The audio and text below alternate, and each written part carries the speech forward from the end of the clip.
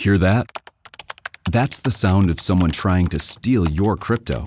Every day, thousands of hackers online are doing the same. That's why Arculus uses air-gapped cold storage technology to protect your assets. Using our keycard and wallet app to form a protective barrier, Arculus insulates you from hackers and puts control of your digital assets back in your hands. Order the first truly air-gapped crypto wallet at getarculus.com.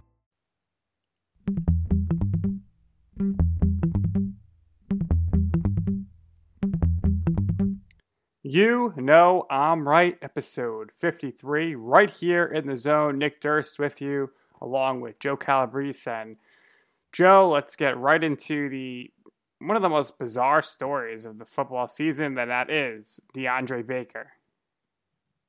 Yes, former Giant.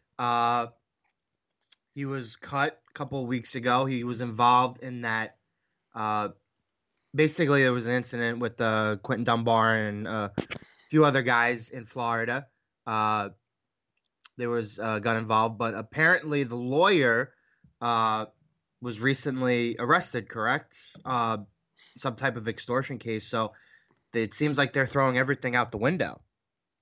That is correct. So it would appear the lawyer for the people accusing DeAndre Baker of stealing things was trying to extort money from DeAndre Baker, where he said, pay us and the case will go away or something, otherwise we'll do these testimonies. So I don't know if that means nothing actually happened or if it just, the case is thrown out now because obviously the other lawyer was dirty.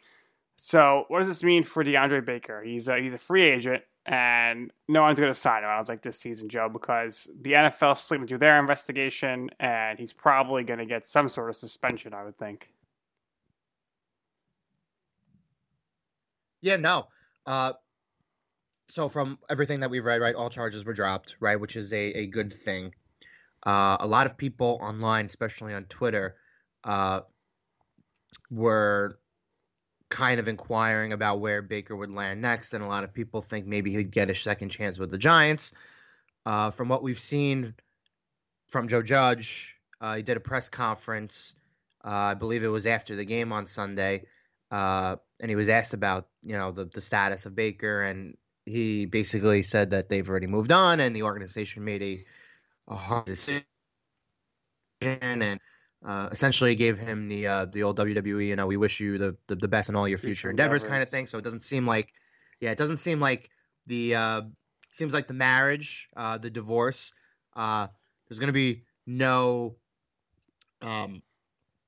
nothing redeeming there when it comes to the Giants. I mean, honestly, Baker's probably going to have to go elsewhere. Does the Giants defense need DeAndre Baker?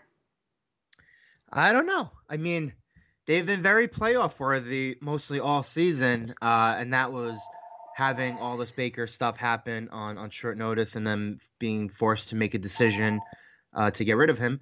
But James Bradbury is one of the best cover corners in the NFL.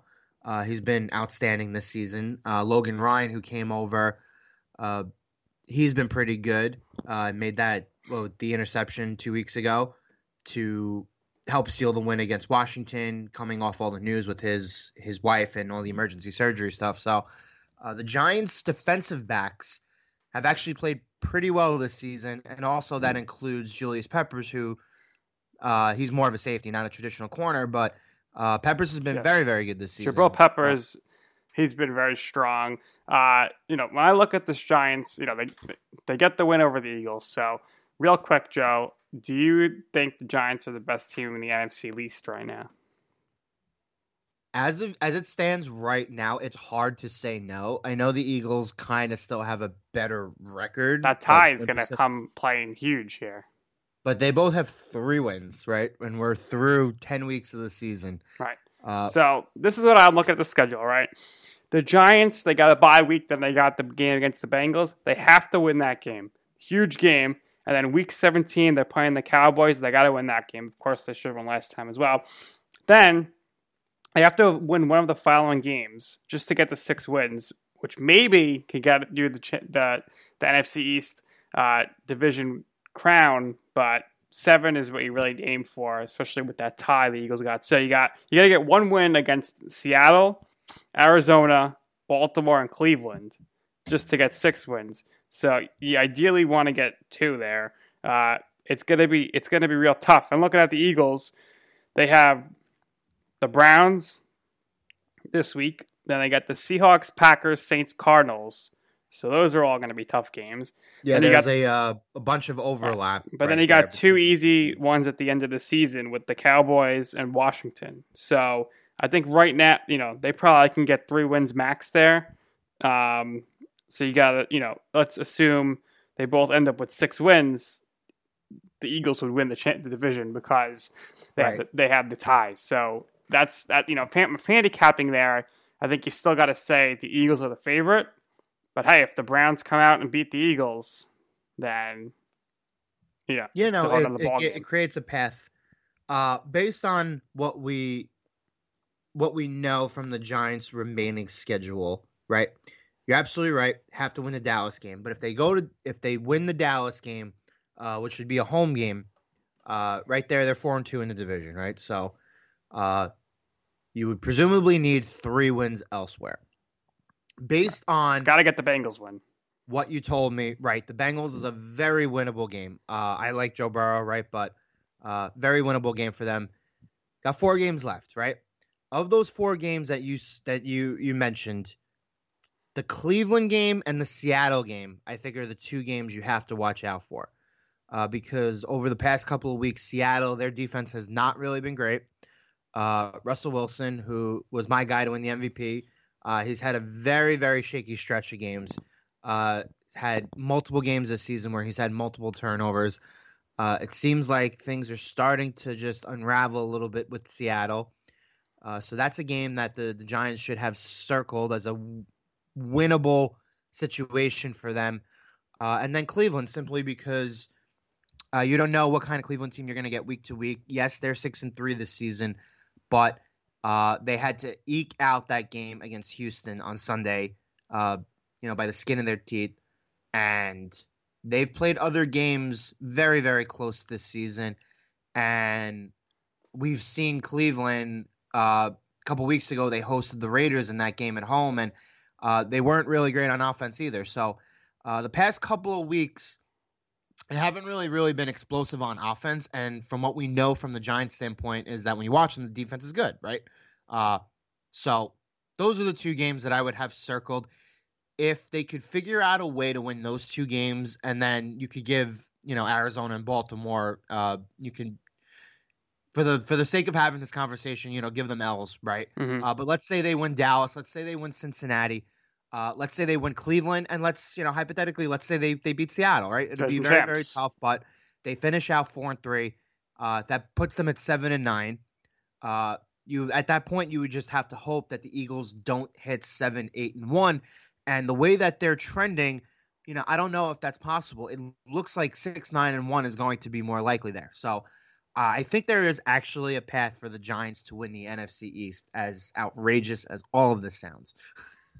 Yeah, I think the Giants have a great chance to win that division, that playoff game, because the history tells you if a team makes it into the playoffs under 500, they do win that first game, which is win crazy. The first game. How about your guy Tiki Barber tweeting up? Yeah, a storm. I was literally just going to mention that. So he tweets, "I really like Wayne Gallman," and then he says, "Coaching wins in the NFL. The record doesn't show it yet, but the Giants are so well coached.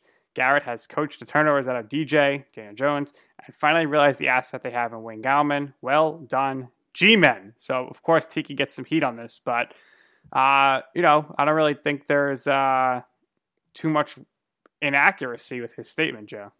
No. And I said this, I sent the text to you, right? Just because Daniel Jones has 2 straight games where he doesn't really, cost your team win or turnover, that doesn't mean you turn the corner necessarily yet. He needs to put together at least 3 or 4 more games before we really decide that he's turned the corner. But the past couple of weeks have been promising, so he's got to continue to do it, right? But if he continues to do it, and we know the defense has played well all season, they've given them an opportunity to win every single game, right? The Rams game got away from them. The Buccaneers game got away from them. Cowboys game got away from them. The Bears game got away from them, right? You give this team one or two more wins, the perception of them is definitely a little bit different, right? But from what I've seen, I think the program and what Joe Judge is instilling in this team right off the bat, you definitely see a noticeable difference compared to last year. There were times where you would watch the Giants under McAdoo or Pat Shurmur, and it seemed like that team was just not prepared in games whatsoever. Right. Now, when you watch the Giants this season, they've been engaged for the full 60 minutes in every single game that they've been in. And the big difference only game that got away from them was the 49ers game. The big difference is that Joe Judge knows how to use his timeouts and manage a clock and use challenges and whatnot. Shurmur and McAdoo are clueless. But, yeah, if Daniel Jones doesn't turn the ball over, that's the key to success. How long is this going to last? I don't know. But, Daniel Jones now, he gets another win within the NFC East, and it seems to be working for him. So hopefully he can keep that mindset. The other major stuff coming out of the weekend and Monday night is that injuries. You got Drew Lock has a rib injury. Nick Foles, he's got a hip injury. And worst of all, Drew Brees, 5 fractured ribs and a lung injury. What do you think this does for the balance of power in the NFC? Yeah, so we're going to have to see what Jameis Winston does for the next couple of weeks.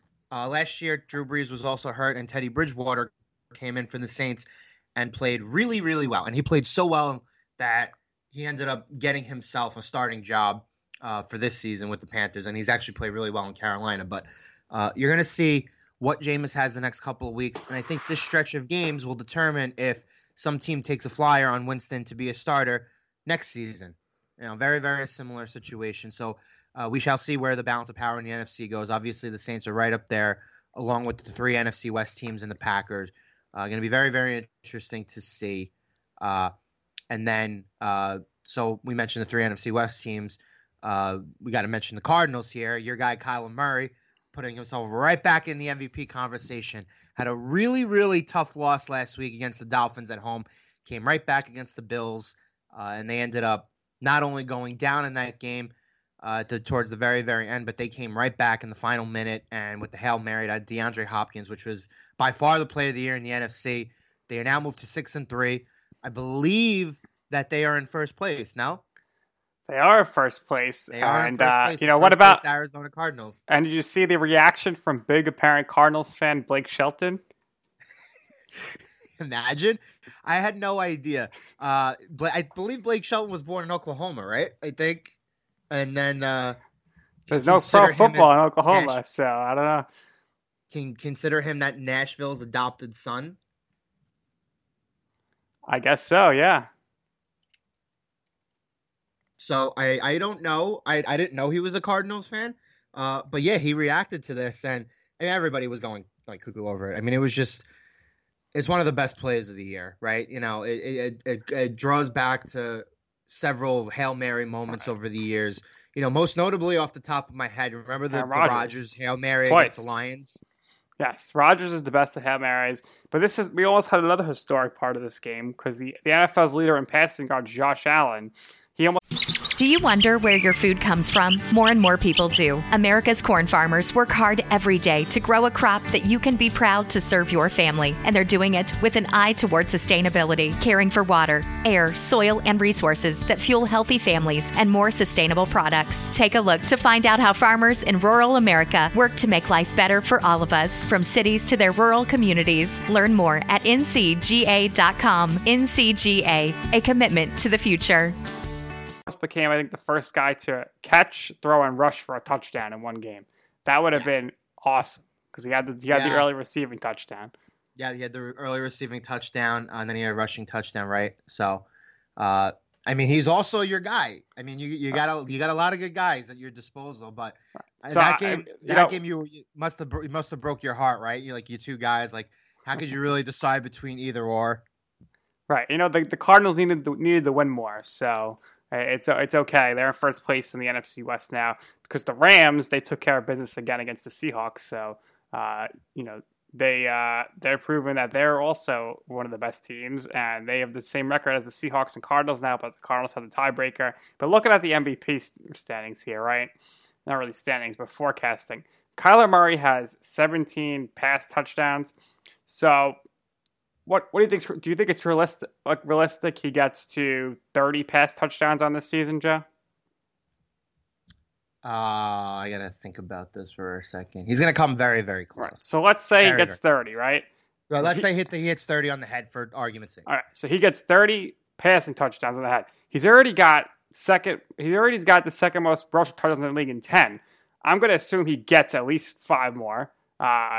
So if he counts for 45 touchdowns on the season, it's pretty difficult to not name him the MVP, my preseason pick for MVP. And if the Cardinals are going to the playoffs as the top team in the NFC West, how do you ignore that, Joe? No, I totally agree. I think when we're looking at the MVP race right now, I think Kyler Murray and Aaron Rodgers are literally 1 and 2 neck and neck. I think both guys are very, very worthy MVP selections at this point. I think you could easily put Kyler Murray number 1 after his performance last on Sunday at the very, very end of that game to be able to get off that throw. He's clearly made a huge difference this season. I'm perfectly okay with putting him number 1. If you have Aaron Rodgers number 1, that's perfectly fine too. Now, there is a guy that a lot of people are sleeping on. He's got 25 touchdowns and 1 interception, and he is currently 5th in the league in passing yards. Do you know his name? Patrick Mahomes? Yes. I mean, the issue with Mahomes is that he plays, I guess, on the best team in the NFL. I mean, I understand they have a loss. It's that LeBron James symptom there, because LeBron could get the MVP every year too, but once he got it, it's been tough for him to get it again. He's still sitting on Michael Jordan, but if you're looking at Mahomes' numbers, and I love Aaron Rodgers, Mahomes has more pass yards. He's got the same yards per attempt. He's got more completions, but he also has thrown the ball 15 more times. He's got 1 less touchdown than Rodgers, and he's got 2 less interceptions. So, I mean, how do you not? Nobody's talking about him, but he should be in the race for MVP. Yeah, no, absolutely. I totally agree. Your guy Russell Wilson, though, I think fell out of it. I think he stepped down. He stepped down a little. Yeah, I think he stepped down outside the top 3. I think he still has an opportunity to climb back, but the last 2 weeks or so, like I said, he's had multiple games in a row with multiple turnovers. The team went from 6-1 and on top of the world in the NFC and with the inside track to do a lot of things, and now they really fell back a little bit. So he's got to work to get himself back into the race. I think Mahomes has vaulted him right now, so I think the top 3 are definitely Kyler, Aaron Rodgers, and Patrick Mahomes. And I definitely think you can still put Josh Allen in that discussion. I don't think he's in the top 3, but he's kind of hovering around there. He hasn't really totally 21 touchdowns. You know what he does on the ground. Leads the league in passing yards. I think he's definitely gonna break 3,500 passing yards this season. So he'll probably be the first in passing yards. But yeah, there's a lot of the quarterbacks in play. Listen to this guy's numbers so far. And maybe you can guess who. 2,333 pass yards. He is averaging 7.8 yards per attempt. He has 19 touchdowns and 6 interceptions. And he missed the first game of the season. Guess who? Wait, he missed the first game of the season? Yes. Who missed the first game of the season? He was technically a backup in the first game of the season. So he wasn't the starter. Who was the backup? Huh. He plays in a Los Angeles football team, and it's not Jared Goff. Oh. Well, I wouldn't say he's in the MVP discussion, but I mean... It's good numbers. I'm Rookie of the Year, really, no doubt about it. I mean, listen, he's in the top 2 right now for Rookie of the Year, and I think with the way that Tua played on Sunday, those 2 teams played each other. Listen, we gotta talk about the Dolphins a little bit. They can win the AFC. No. Josh Allen's gonna stop him. No doubt about it. I think. Well, Brian Flores, I think, is the front runner for a Coach of the Year. Right. I think he should definitely be up there. Just real quick to close out the MVP talk. The top four guys in touchdowns: Russell Wilson, 28, Aaron Rodgers, 26, Mahomes, 25, Brady, 23. But then if you take rushing with passing, he's got 27. So that's the mix, I think, right now. The guys you're looking at.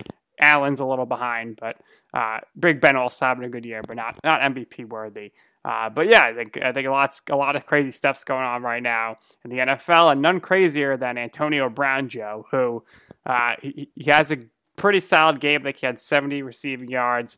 Then it turns out that he apparently was throwing a bike at someone, and there was some more legal troubles. What's your take on that? Yeah. I mean, I'm reading the TMZ article, right, that you sent me before the show started. According to the police report, Brown cussed out the female security guard saying, "Why are you wasting my blank time?" He kind of fill in the blank there and guess the word. And you need to let my guest through the blank gate. And then he threw the bicycle at the arm of the guard gate and then yelled at the property manager, calling her a racist something else that I don't want to say on air. We don't want to get in trouble here. But so this happened, right? And essentially the Buccaneers organization came out and said, yeah, we knew about this, which makes the whole thing just more bizarre because it seems like everybody just wants to keep giving Antonio Brown chances. And we'll see how long this lasts. But from my perspective, the Buccaneers have so many offensive weapons down there and so many other guys that they can rely on. They don't really necessarily need Antonio Brown. He was kind of maybe like a luxury signing for them. But this kind of stuff, like, I don't know, like how many other organizations would want him around, after this? Probably just the Jets. This is basically a Tom Brady move, I think. Tom Brady just wants him around so much. So Buccaneers were trying to at least appease him in some way. But he had a solid game Sunday, considering that this guy's only played one game in the last, 2 seasons. Just been detriment going team after team after team, incident after incident after incident. For him to come in, with Tom Brady around, it's like plug and chug, right? He's in the lineup. He'll find him. He had 70 receiving yards. So, again, it's one of those things where it's going to be the Antonio Brown show week to week. I mean, if something else happens, he's definitely going to get cut. But it just seems like everybody is looking for an excuse to sign this guy, and I don't know. I don't think he's worth the hassle. Time will tell if the Buccaneers get their return on investment this season.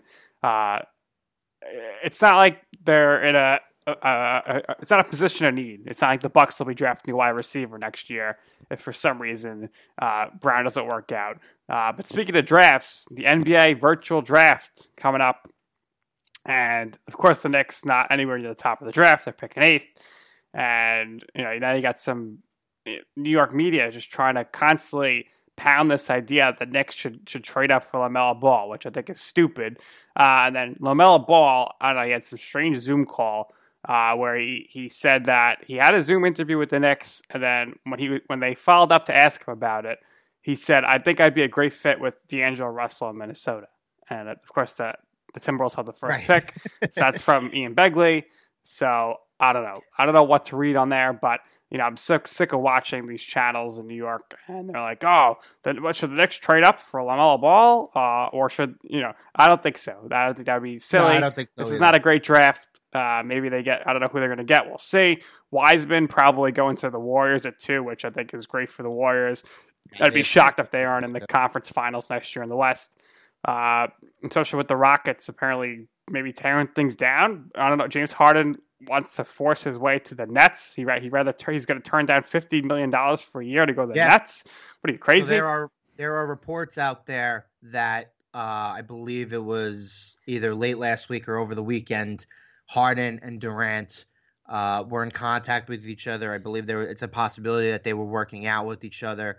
And during the meeting, Harden just basically brought up the idea that he wants to come to the Nets and he wants to play with them and have the opportunity to win a championship. So James Harden refused a 2-year, essentially $100 million contract extension, right? He would have been the first $50 million player in NBA history. And considering that he plays in Houston, in the state of Texas with no state tax, the fact that you're turning down $50 million right off the bat, wants to come to get taxed right. beyond belief in Brooklyn. Yeah, so he wants to come to the Nets. But the truth of the matter is that the Rockets have all the leverage here, and they absolutely are beginning the stages of a teardown because they traded Robert Covington to Portland yesterday. Yeah, but they got Ariza back, who is, I think they're pretty much on par, those two. Right. I think, they ended up getting a first-round pick, too, so that's not a bad trade. But I think the Rockets are in the process. They have, I think, 1 foot out the door. I think regardless of what happens, I do believe that one or both of James Harden and Russell Westbrook will be moved for what remains to be seen, depending on the return. I think if they could figure out a way to swap Russell Westbrook and maybe like an all-star for an all-star, apples for oranges kind of move, maybe the Rockets take one more crack at it with James Harden.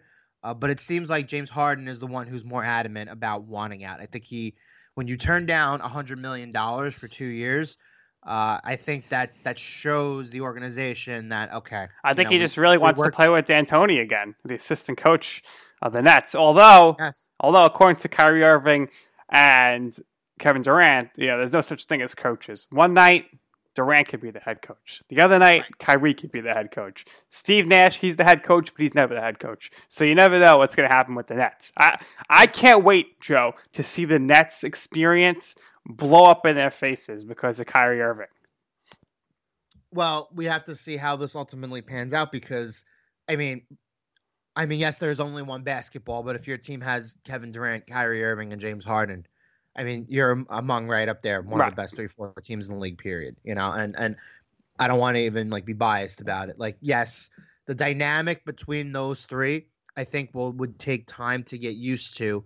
But obviously they'd be one of the most talented teams in the league. But at that point, what would the Nets be willing to give up for James Harden? The Rockets would probably want Spencer Dinwiddie and Jared Allen right off the bat.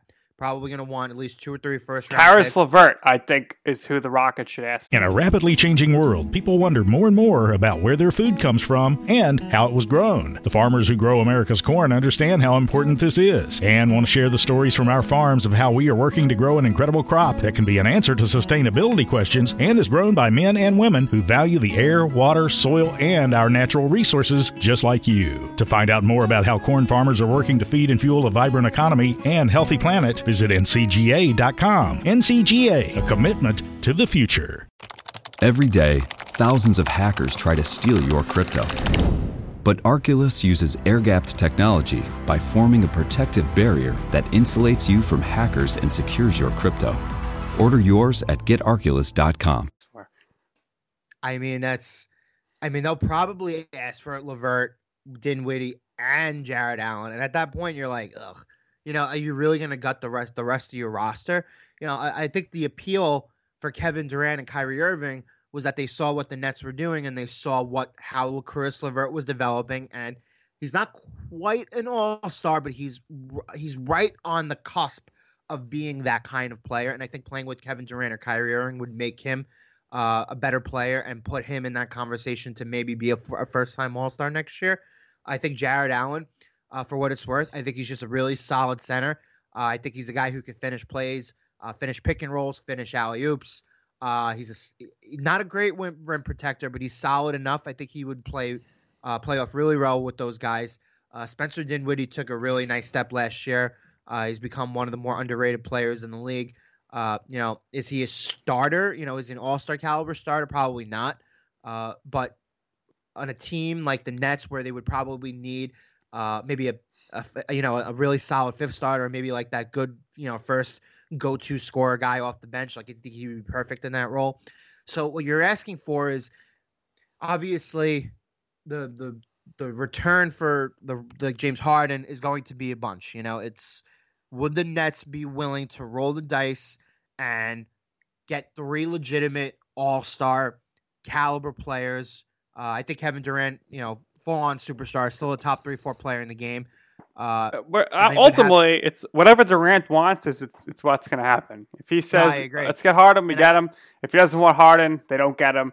What's more interesting is going to be what the Knicks are going to do. Thibodeau's pushing Leon Rose to let's try to win this year, which I think is the right move because enough of this like losing every year. It's brutal. They don't get Chris Paul. I don't know what they sleep with the wheel, I guess. Chris Paul goes to the Suns. So now the question is, does Westbrook, who's Harden's teammate, get shipped to New York as well? And what are the Knicks giving up for him? I pretty much give up basically anything on the roster for Westbrook. I know you don't like Westbrook, so maybe they get Westbrook and they could look to contend next year. I don't think they're going to be winning a championship, or at least they can make the playoffs. And then the other options are your guy Fred VanVleet, and then you got to just see what happens in the draft. They could be a bunch of point guards on the board there. They might go in that direction, and you still have Frank Ntilikina, of course, on the roster. So we'll see about that. And the thing is, Danilo Gallinari was rumored to be a Knick, but he's probably looking to join a contender. So with Chris Paul out of Oklahoma City, Danilo Gallinari is probably, if the Knicks don't get a superstar here, he'd probably want to go to a team where he could try to win. And of course, without Chris Paul being a Knick, I don't know what that means for our guy Carmelo Anthony. Yeah, a lot of dominoes still have to fall. I do like the idea that Thibs wants to win this year. I've said this to you before. I think he is going to be the best coach for this team that they've had in some time. Now, you could debate, whether Hornacek would have been a good coach, D'Antoni. You can go on down the list, but the defensive first mentality that he's going to bring, and I think the cohesion and the structure that he brings as an individual, holding players accountable, I think that is what the Knicks have missed for a really, really long time. And I think the Knicks have talent. I think R.J. Barrett has talent. I think Mitch Robinson has talent. We could debate, other guys on the roster, but the point being is that they still have raw talent in place that needs to be developed, and I think will be developed better under Thibs than any other guy that they could have probably brought in, right? So for the sake of let's have the hypothetical discussion, right? Let's say they go out and make a move for Russell Westbrook, right? First things first, you have to match salaries, right? So if you're going to match salaries, that means that one of Bobby Portis or Julius Randle will 100% be in the trade, right? Hopefully Randle. Well, yeah, obviously that's a good starting point for these guys, right? Would probably need at least one of the guards, right? So see Alfred Payton or see Dennis Smith, right? I feel like the Rockets would be more inclined to take on Dennis Smith because he still has some promise. Definitely a little bit reckless, but I still think he has untapped potential. I think he's a bulldog when it comes to his scoring potential. Defensively, I don't think he's a really great defender, but I definitely do think he's got the offensive game. This guy was the rookie of the year, NBA, so let's not forget that. So at that point, then you'd be looking to add secondary pieces, right? So we believe Kevin Knox would be in the trade, right? That makes total amount of sense. And I think there's one more guy I'm missing that we constructed the deal. But the point being is that Russell Westbrook makes over $40 million. So if they're going to make the trade, obviously they're going to have to move one or two of those temporarily, pieces that they signed last offseason.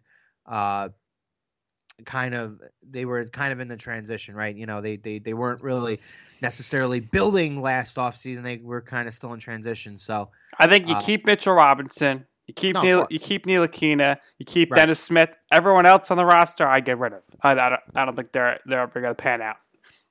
You don't like RJ Barrett, huh? I don't. I mean, maybe he's going to be a solid 7th or 8th man, for his career. I hope he play 17 years, but he's never going to be an all-star, first-team All-NBA player. Yeah, I agree with that. I don't think he's going to be first-team All-NBA. I think the comparison that I made for him a long time ago was DeMar DeRozan, right? I think he has the potential to be a multi-time all-star in this league. I don't think he has the potential to be a top 2 or 3 shooting guard, but I definitely do think he has the potential to be a top 10, possibly top 5 shooting guard. But not really like a superstar caliber player. So, it depends. If you want to put RJ Barrett and you want to start talking about making a move, for other guys around the league, that's totally fine. Obviously, they missed out on the opportunity to get Anthony Davis. Anthony Davis would have come to the Knicks. Yeah, he's a free agent, but yeah, I don't think he'd be a great fit with the Knicks. Honestly, I just don't. But yeah, so the draft is virtual. Interesting to see how that plays out, and of course, you don't know if there's players who really couldn't get across the country to work out. So I'm sure the Knicks are they're really interested in winning now this year, then my suggestion for them would be to put the 8th overall pick in play, because I think who wants to trade for the 8th overall pick in a weak draft? Right. But I do think the 8th overall pick has value, simply because what I can tell you is the teams that are in that weird phase where they're going to look to, they're probably not really going to be contenders. So that pick will have value to them. I think the 7th overall pick will be a mega star. Happens all the time with the Knicks. Whoever's picked in the 7th spot, look at Steph Curry, goes to be an all-time great. So no luck for the Knicks, but this is the best part of the NBA season. It's the offseason. Hopefully the Knicks do something and they can field some sort of competitive team starting in December. The other huge story, which was big, was that the Hall of Fame released a ballot, and Nick Swisher, your guy, was so excited to be on the ballot. I can't believe he was on the ballot. He was just going crazy. So I think look at the ballot here. We both agree Curt Schilling's got to get in this year, first and foremost, right? I mean, I would hope so. I think a lot of his rhetoric and his comments that he makes on Twitter and with everything else, I don't know. It feels like it's very off-putting to a lot of people who are actually making these decisions. I believe he's a Hall of Famer. I believe a lot of guys. Right. So let me give you I would pick 10. So I'll give you Curt Schilling, Omar Vizquel, Billy Wagner, Todd Helton. That's 4. Jeff Kent, I think, should be in. That's 5. I would say, I think Torrey Hunter is a Hall of Famer. I don't think he gets in this year, but I'll give him a vote at 6. I believe I already said Todd Helton. So, then I'm going to go with, I think I'll go Scott Rowland. I think his defense there is just tremendous. So Scott Rowland at 7. And then, you get into the other guys that everyone talks about. So I would say I'd vote for Bonds. That would be 8. I would vote for... I guess I'd vote for, Sammy Sosa at 9 and Manny Ramirez. But it gets tough there at the end. But the first 7 guys, I thought was who I would certainly vote for. Omar Vizquel gets underlooked. Played the most games ever at shortstop, 270 hitter, amazing Gold Glover, and Billy Wagner is the all-time leader in saves as a lefty, one of the greatest closers of all time. But that's the direction I'd kind of be heading with my list. How about you? Yeah, I think a lot of people are very stingy when it comes to filling out their Hall of Fame ballot. So for the purposes of following you, I'll choose 10 too. Right off the bat, Bonds, Clemens, both yeses for me, absolutely. And I would also say Curt Schilling is a big yes for me. Those are the 3 guys right off the bat that stand out to me. Right. So my only thing is, before I put in Clemens, I would put in Bonds, Manny, Sammy, and Gary Sheffield. I think I'd put the offensive hitters in first because, to me, and let's not have a steroids talk here because he wants to bore the audience. To me, I just think that those guys, at some point in their career, they were great even without the steroids, especially Bonds and Sheffield. Whereas Clemens, you don't really know. You never know how long he was on the juice as a pitcher. So I don't know. But I would just put the offensive guys in over the pitcher there. I think the first half of his career, he wasn't really using. I think that was more so the latter part of his career from like the late 90s on. But again, We don't want to bore anybody with Right. the steroids talk. Everybody, it's one of those extensive things where, you can talk in circles about it for years and years and years and bore yourself to tears, right? So, I mean, I'm with you. Like, I think I would cross off Sheffield too. Sosa is one of those guys who is weird. He's like McGuire in the sense where his entire Hall of Fame candidacy comes down to one asset, and that's his power. Right. And he was a user, right? Well, everything's going to change because next year you got A-Rod and David Ortiz on the ballot. So right. We should both go in immediately. We could table that. They should both go in immediately. We could table that discussion right for next year. If If Ortiz gets in, there's going to be a lot of... if Ortiz gets in and A-Rod doesn't, there's going to be a lot of backlash. A lot of backlash. No doubt about it. Because you can't pick and choose when you want to use the drug argument and then put a guy like Ortiz in first and then have a guy like A-Rod not go in immediately, especially if you make guys like Bonds and Clemens wait and then you put in Ortiz who, like I said, he's a first ballot Hall of Famer to me. That's the very first thing I want to say. But his name came up in the Mitchell report. He did fail a test, right? So you can't be picky and choosy when you want that argument, when you want to use that argument. So yeah, I agree. Yep. So you got your core guys there. Let me fill out my 10. Right. Yep. So we got Bonds, Clemens is 2, Helton's 3. I think Andrew Jones is a Hall of Famer. I've always believed that. I think he's the best defensive center fielder of his generation. Followed Griffey, had 10. So this is also how I evaluate, the Hall of Fame in my mind. If you have 8 to 10 great years where you are among one of the best at your position, and you are on a team like that Atlanta team was, he was also a very, very good hitter. He had a few really great seasons. So if you put Andrew Jones in, you got to put Vizquel in. Yeah, absolutely. And I was going to get there. So let's see. Jones is 4. I agree with you 100% on Jeff Kent. Best second baseman ever. Best hitting second baseman of all time. He's got to be in, right? Mad Dog would love you for saying that. He's been screaming. I've always been a Jeff Kent guy, but he never gets any love. Yeah, the Mets did a great job trading him. Also won an MVP at the height of the steroid era. Right. With Barry Bonds on his team. All these guys were using, he won an MVP, right? So that means something to me. So you got your 5 there, yep. So that's 5. I'm with you on Manny. I'm with you on Rowland. I'm with you on Schilling, Sheffield. So that's 9. And then I have to decide between Billy Wagner and Omar Vizquel, right? And that's a very, very tough decision. That's tough. I mean, you got to put in Vizquel before Andrew Jones. I don't know. I'm a huge Andrew Jones guy. Oh, as a Yankee, I think he had a very Hall of Fame worthy. So career. vote for Nick Swisher then with your 10th vote. I will put Billy Wagner in simply because I think it means something that he was one of the best closers ever, and doing it as a lefty. He was right now, as it stands, the best lefty closer, probably of his generation, and one of the 2 or 3 best of all time. Yeah. I think that very much means something, and I think he gets overlooked a lot in these kinds of discussions. So speaking of Hall of Fame, future Hall of Famer Theo Epstein stepping down in 3 days, November 20th, from the Cubs, and he is going to apparently take the year off. There's some people saying, oh, maybe he just wants to get to the Mets or the Phillies, but he had a press conference. He said, I plan to be a season ticket holder here for the Cubs. I always plan to leave after 10 years. I think this was his 9th year.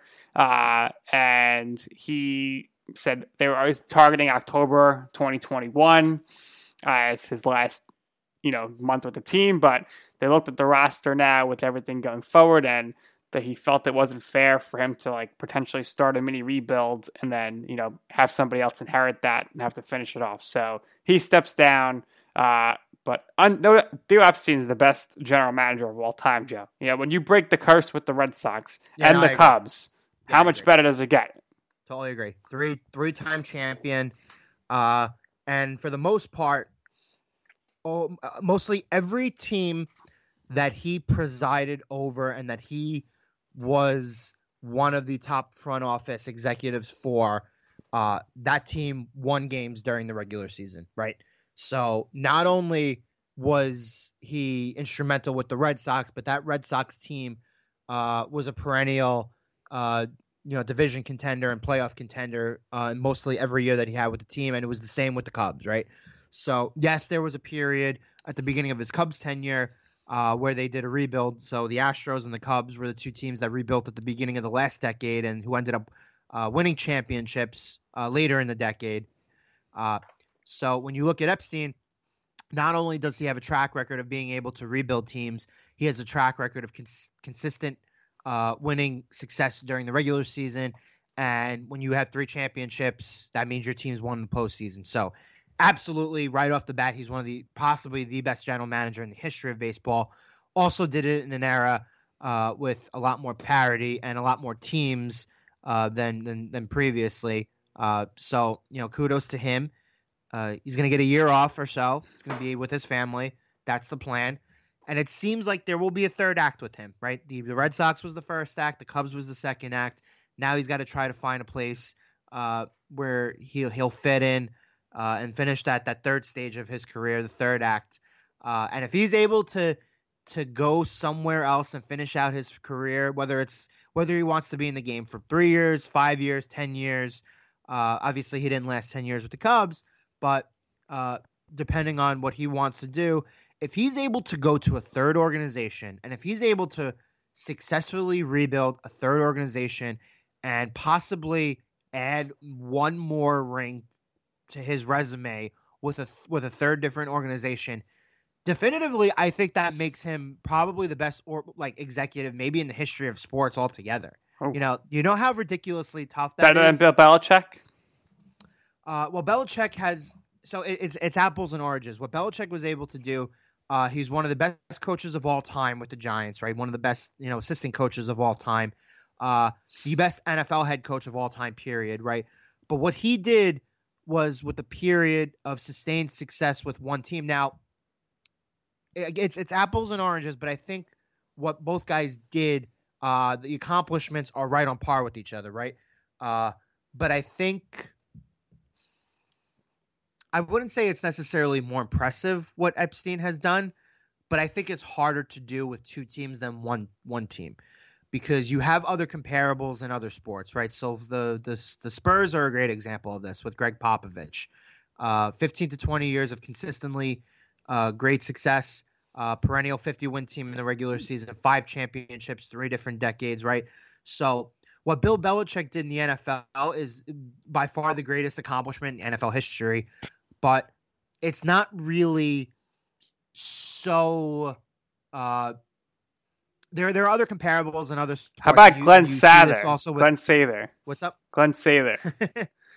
Unfortunately, four Rangers cups. have to win a Stanley Cup in order for him to really get the recognition. Had they won the Cup in 2014, then I would say yes. But he's probably one notch below those guys. What Cashman was able to do with the Yankees, right? The dynasty that they had in the 90s into the 2000s, consistent success in the 2000s. They made 2 more World Series appearances in 03 and 09. They won in 09. So yes, they haven't made a World Series since 2009, but they've consistently continued to have regular season success. They're never really under 500. So there are precedents in other sports where there are guys, there are coaches, and there are front office executives who have sustained success over a period of 15 to 20 years. What Epstein was able to do, basically rebuild 2 organizations from scratch into World Series contenders. Like I said, if he does it with the third team, that's unheard of. No front office executive at all is able to go into 2 organizations, let alone 3, and have that success. Right? Imagine if he went to the Knicks and won a championship with the NBA. Then you really say, "Oh my gosh, this is the greatest guy of all time." Right. What do you think? Do you think if you took a guy from one sport and made him a general manager in another sport, that the success could translate, or you think it'd be just too tough to do something like that? I think it would be hard, but I don't think it's unreasonable. Simply because didn't Lou Lamoriello have a hand in the Nets in the early 2000s? Most of these guys have the wherewithal to understand that they are nothing without the analytics quant department. guys, the math guys, the scouts, the finance guys.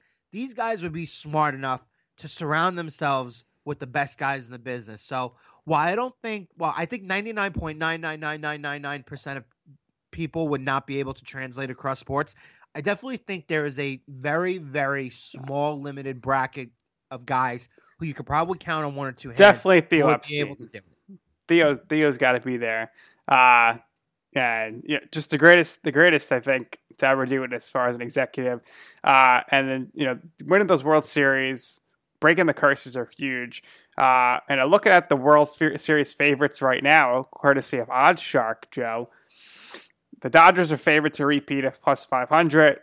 I wouldn't take that bet because it's very rare that we see a repeat champion. We haven't seen it since the Yankees back in the day.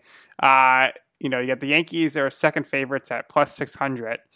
Not sure why they're right there. They haven't done anything this offseason so far. They didn't look good in the playoffs last year, but the White Sox and the Padres then at plus 1100, followed closely by the Braves at plus 1200, and then the Rays at plus 1400. I think the best value pick here, you got either the Mets or the Astros or the Cubs at plus 2,500. And if you're betting, that's the Astros are going to look significantly different next year than they did this season. No, George Springer. That's right off the bat. I believe the Mets at 2,000. That's pretty good value. I think so. I would agree with you there. Will I bet it? Possibly. Will I bet the Yankees? Possibly. Maybe I'll hedge on both teams just to give us some material for the show for next year. Hopefully, why don't you bet the Mariners at plus 8,000? I mean, at some point they're going to make the playoffs, right? Blue Jays at plus 4,000 is pretty good too. I think that's pretty good value. I think because I also think that they're going to be on a couple of guys. They're going to look to make a couple of trades and maybe go after a pitcher in free agency. So, so that's good value. I think it's good value there. And the other thing I wanted to touch on here is the future. We talked about the Mets. Obviously, Brodie Van Wagenen shown the door by Sandy Alderson. Brodie, if he knew that the Mets were going to sell in 2 years, there's no way he would have ever left his agency, CAA, which is the top baseball agency that he co-founded, to become a general manager. Now he can't be an agent again. He's not getting a GM job. So what's next for Brodie Van Wagenen? Joe, I think this guy would be phenomenal on MLB Network. Yeah, I was going to say he's going to be on TV. I actually think he's going to end up on SNY. That's what I think. You think so? Right? So close to being go for the Mets?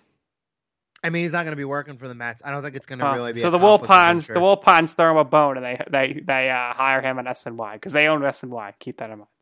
Yeah, no, I think his definitely next move is going to be in TV. And I mean, I don't think as a GM, I don't think he was necessarily a failure. I just think we didn't have enough time for him to really develop a concrete opinion of him. I think he'll be good on TV. I really think I think he'll be great on TV too. It seems like he's going to be great on TV. We have a late breaking development here. Uh-oh. So we got Anthony Puccio, who tweeted out. Now, he is a contributor on SNY, right? Nets writer for the Daily News, Nets Insider. Tweeted 20 minutes ago, actually 25 minutes ago.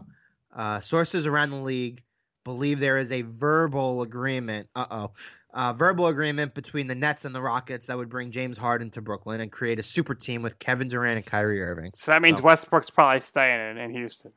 That means he's probably going to stay in Houston unless they really, really decide that they want to throw it away and that they really, really want a hard rebuild. If you're the Rockets, there's absolutely no reason you should be trading Harden or Westbrook this season. Well, it looks like Harden's going to be a Net real soon. To quote Michael Bloomberg, former mayor of New York City, is Brooklyn in the house? All right, so that's going to do it here for this episode of You Know I'm Right here on The Zone. For Joe Calabrese, I'm Nick Durst, and thank you for listening to You Know I'm Right.